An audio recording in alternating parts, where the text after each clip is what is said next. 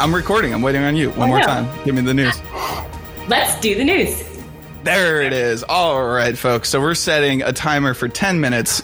Lindsay, Davis, and myself are going to walk you through these damn kids and their neobanks. Lindsay, before we jump in, who are you and what are you doing here? I'm just going to ask you this every week. We're going to set the stage every time. I'm Lindsay Davis. I'm currently the head of markets at Atomic. We build payroll APIs, and I'm a Brussels sprout enthusiast and an active marathon runner. Those go well together, Brussels sprouts and marathons. It's the treat at the end. You're not real. That's if Brussels sprouts are your treat. I don't even know if you and I can continue to be friends. And we're done with the banter, folks. Jumping in because we only had that 10 minutes and we've already used some of it. So last week we saw 3 companies that you and I have been following, I think, pretty closely for a number of years now, announced gigantic rounds. And I don't know about you, but I had to do a double take on a couple of these because I was like, is this the same article that I was reading like 3 months ago when they raised their previous $100 million plus round? Did it catch you off guard? Were you expecting this? And we'll set the stage on what exactly the depth of what we're talking about here. But how surprised were you? What shocked me most, I think, is the total aggregate amount of money. So what Zach's referring to is this Tuesday, we saw 3 separate companies announce recently closing funding rounds. You've got Greenlight that raised $260 million at a $2.3 billion valuation. You've got Current that raised $220 million at a 2.2. Then you've got Step that raised $100 million. And I'm not certain of the valuation, but in aggregate, that's $580 million. That is probably more money that we saw as someone who covered, fintech data funding quarter over quarter. That was more funding than we saw in the early years of fintech. And I was actually having a conversation with somebody about this who was raising back in 2008. He was like, yeah, that kind of money in this category is surreal. It is. I mean, it makes a lot of sense from one side, right? It makes a lot of sense from the perspective of like building a B2C company is not a cheap endeavor. But also, I mean, this has happened so fast, right? Especially Step. I mean, they just launched less than 6 months ago? To the market, yes. And they had previously been on a wait list. They've raised a decent amount of capital. And some of that comes to low interest rates. And there's a swath of venture capital funds that have been carved out and dedicated to fintech. So they have to deploy the money. Yeah, totally. I mean, it's yeah, we don't need to get into the insanity of venture capital and the math therein right now.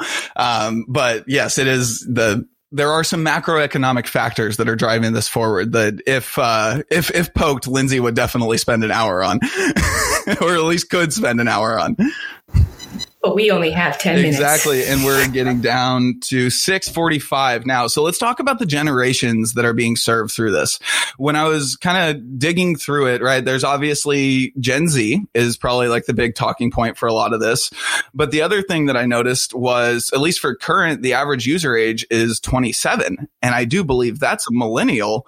And I find that to be a narrative violation with everything we're talking about here. Isn't this only Gen Z? And then also, I guess, Gen Alpha, which is like I don't even know where to go about Gen Alpha these days, but they're serving millennials, Lindsay. I thought we didn't matter anymore.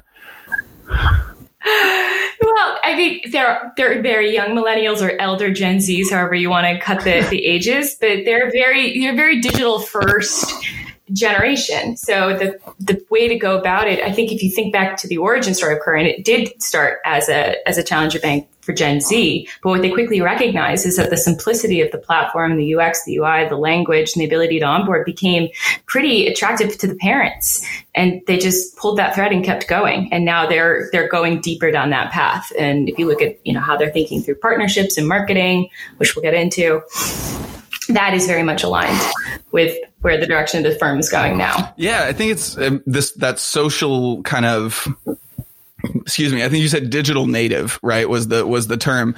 And one of the things that's been most that has made me feel like an absolute old man watching all this happen has been watching like these influencers get involved in these rounds, right? Like Current had Mr. Beast, which was not familiar with, to be honest with you. I feel a little out of the loop on that one. And then I saw Mr. Beast Burger on DoorDash and I was like, oh, okay. Yeah, I'm in the loop on this. But then digging into Step, I mean, I think we're all aware of I don't actually know her names, but Charlie D whatever, the woman doing the TikToking with all of the millions of the people. And I don't even Do you get TikTok? Do you spend time on there? Does that world make sense to you? It makes sense to me, but no, I don't spend any time on TikTok, and I don't have one. It's just another platform for content distribution, and that's not where my target market lives. But I understand it and also the time in lockdown, right? So you've got a generation that's bored and they have time, especially if they weren't in college or in school. Think back to, how much time you spent on Facebook back in the day. Not a ton. I didn't have very many friends. Lindsay and I worked a lot. Become more of a therapy session if we just keep talking about this. So, but no, we can't do that, but I do get it, but I don't get it. It's so confusing to me that somebody can put something on there and have 7 followers, but somehow have 20,000 likes on that particular video. And I think it speaks to the growth trajectory, right? Like the ability to get this honeypot of potential users interested in one specific company, and going in 6 months from, granted they were building beforehand, but from launch to 1.5 million users in 6 months, like it's impressive. Outside of a social app, I mean, have we seen that kind of growth in fintech before, you think? Yes, in Challenger Bank specifically. If you look broader, if you look out of America, you've got Nubank in Brazil. They've grown incredibly fast. They are, at the time when I was tracking the data from like a press release and, benchmarking their millions of accounts, you would assume that they were one of the fastest, if not the fastest. But then, of course, Ant Financial and what's happening with the mobile revolution over there. It happens outside of the U.S. I think in the U.S., the neobanks have grown very aggressively. But then, of course, there's free trading and Robinhood and Coinbase. Yeah. I mean, Coinbase is maybe a good crypto broadly. We should do crypto broadly, though, it's a viral acquisition tool. Yeah, very, very true. And that's one of the things that Current, I think, is going to spend some time investing in, right?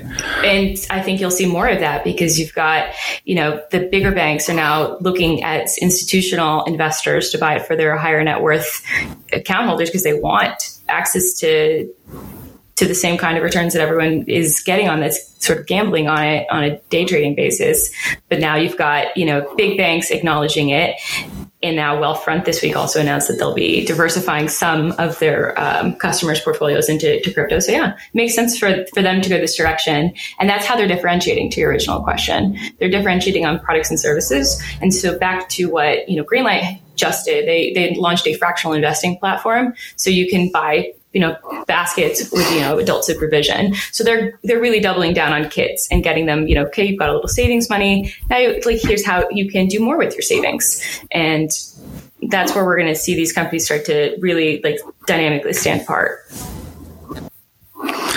So to that, do you think that there is a lot of competition here, or do you think that there's just this one age at 17 or 18 where they have to make this switching decision off of a Greenlight or maybe off of a Current into something like a Step, or are they competing? Are they complementary? Should they be partnering so that you can graduate off of one into the other? How should they be thinking about this, and how should the world think about this? Lindsay, tell us what you think. I think to your point, graduation is it's an important milestone in a person's life. And that's when they typically go off and join the workforce and potentially get their first credit card, or they get another bank account relative to wherever they get their first job. And you think about milestones in your customer's life cycle, and that's how these products are going to evolve. I think Greenlight is doing that by adding services adjacent to what they're doing today to keep their existing, youth base on the platform. But for them, they've got partnerships with marquee financial institutions like JP Morgan, as investors had put in their last round.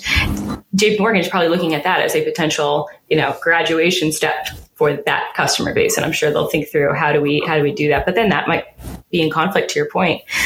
If that consumer base wants to stay with their digitally native, card, there's community to it. There's, virality in the TikToks. There's virality in what the platforms offer. So JP Morgan would have to have a complementary banking app for the Greenlight base to want to graduate onto that. And right now it's still very complex in 2021. If you unbundle that bank again, it's going to look very similar. Yeah, complex is a nice way to put it, I think, especially when you're going from a Greenlight experience to sending leads all of a sudden or something like that to JP Morgan. I mean, and that's our 10 minutes, folks. I'll allow us to finish this thought though, since we have full control over what we're doing here. what was I saying? Oh, so Greenlight has a multitude of banks on their cap table, though. I think that's one of the fascinating parts is, is it going to be Greenlight branded, or is it truly going to be a graduation step where they go out into the world and just Credit Karma style, maybe a little bit more relationship based. But when they graduate, when that base graduates, I wonder what the market will look like then. I'm sure there'll be some consolidation, but the strength of digital first experiences is going to continue throughout, post-COVID life. We know that for sure. Definitely. And it seems like all three of these companies have a long way to run to catch up, and like even just a long way to run and a lot of opportunity still, right? Cash App had, I think in 2020, around 30 million monthly active users. Current right now says that they have 3 million. Step says they have 1.5 million, and then 3 million households for Greenlight. So we have some 10xing to do here to catch up with Cash App still, and a lot of dollars flowing in to make that happen. And between the ages of 10 and 19, there's 40 million roughly in the population right now. So that's a small dent. And again, Current's market is a little bit bigger now. So you're going into the Gen Z to millennial, and that's another 44 million right there. So yeah, there's a ton of untapped opportunity within those two cohorts. How do you think about this in the payroll space, or in terms of like the payroll switching world that you're living in with Atomic? Like, does this, because I would think that maybe the parents have accounts that need to be moved over or something like that. But I would think that a lot of this doesn't really, how much does this touch you guys? Well, what's interesting about that is we've thought through it. I don't know, and I don't believe, because I'm not a parent, that you as a parent would want to take a part of your paycheck and put it into your kid's allowance.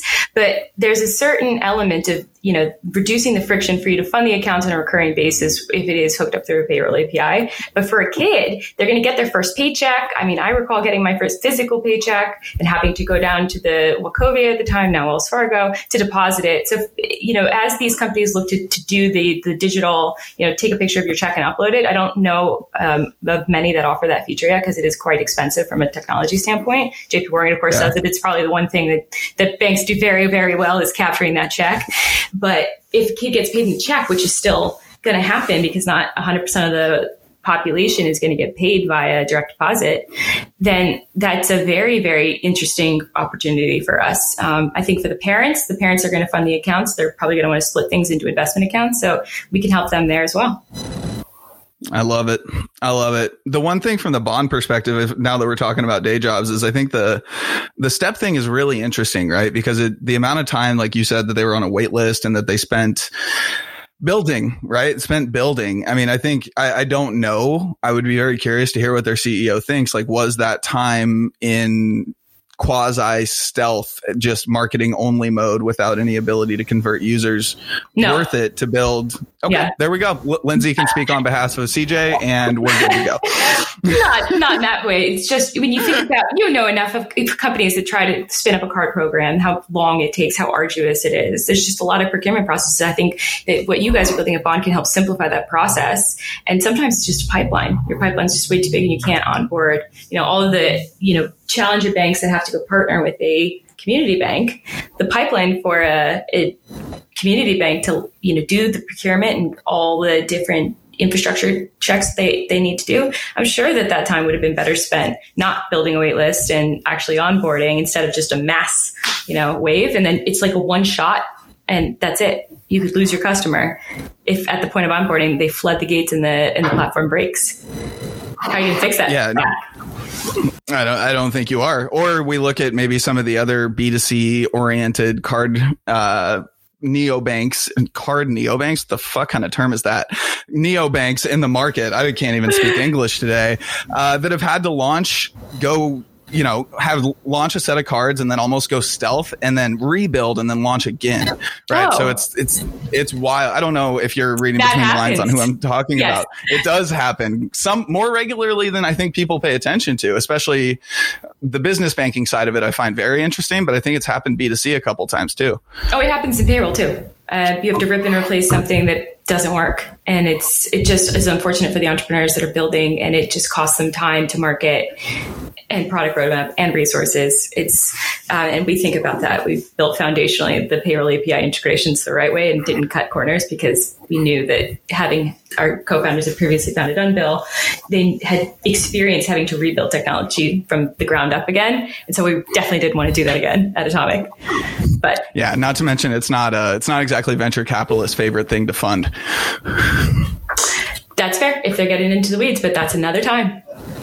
That is another time, and we are out of time. Lindsay, it's been a blast as always. I'm glad we're spending this time together every week. Anything else you want to leave the listeners with for today? Any nuggets, any incredibly important and groundbreaking things in your head?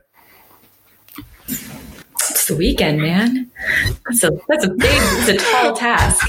I wish the listeners could hear you giving me the face you just gave me. I wish they could hear you looking at me like, really, Zach, you're going to ask me that right now? Really? I think just from an opportunity standpoint, this is this is not even 10% done yet. So there's absolutely good things to come. I'm excited for all teams, and we'll see, perhaps do a check-in in a year or next week when there's another Gen Z neobank with hundreds of millions of dollars raising.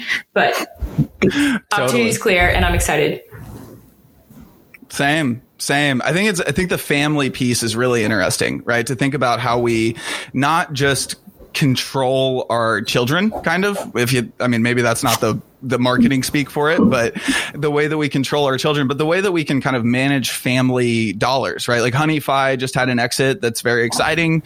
I'm not sure what Honeydo is doing, but they're doing something like that whole world. I'm really curious if this group of startups that we're talking about today are able to expand and really start building for the parents and for the rest of the family. That's what gets me excited. And, hopefully lean into the underbanked and unbanked families, because there's a lot of education and a lot of help to provide there. I agree. Lean in. And on that Sheryl Sandberg note, we will leave you with that. Have a wonderful weekend, listeners, and we'll be back next week. Lindsay, thank you.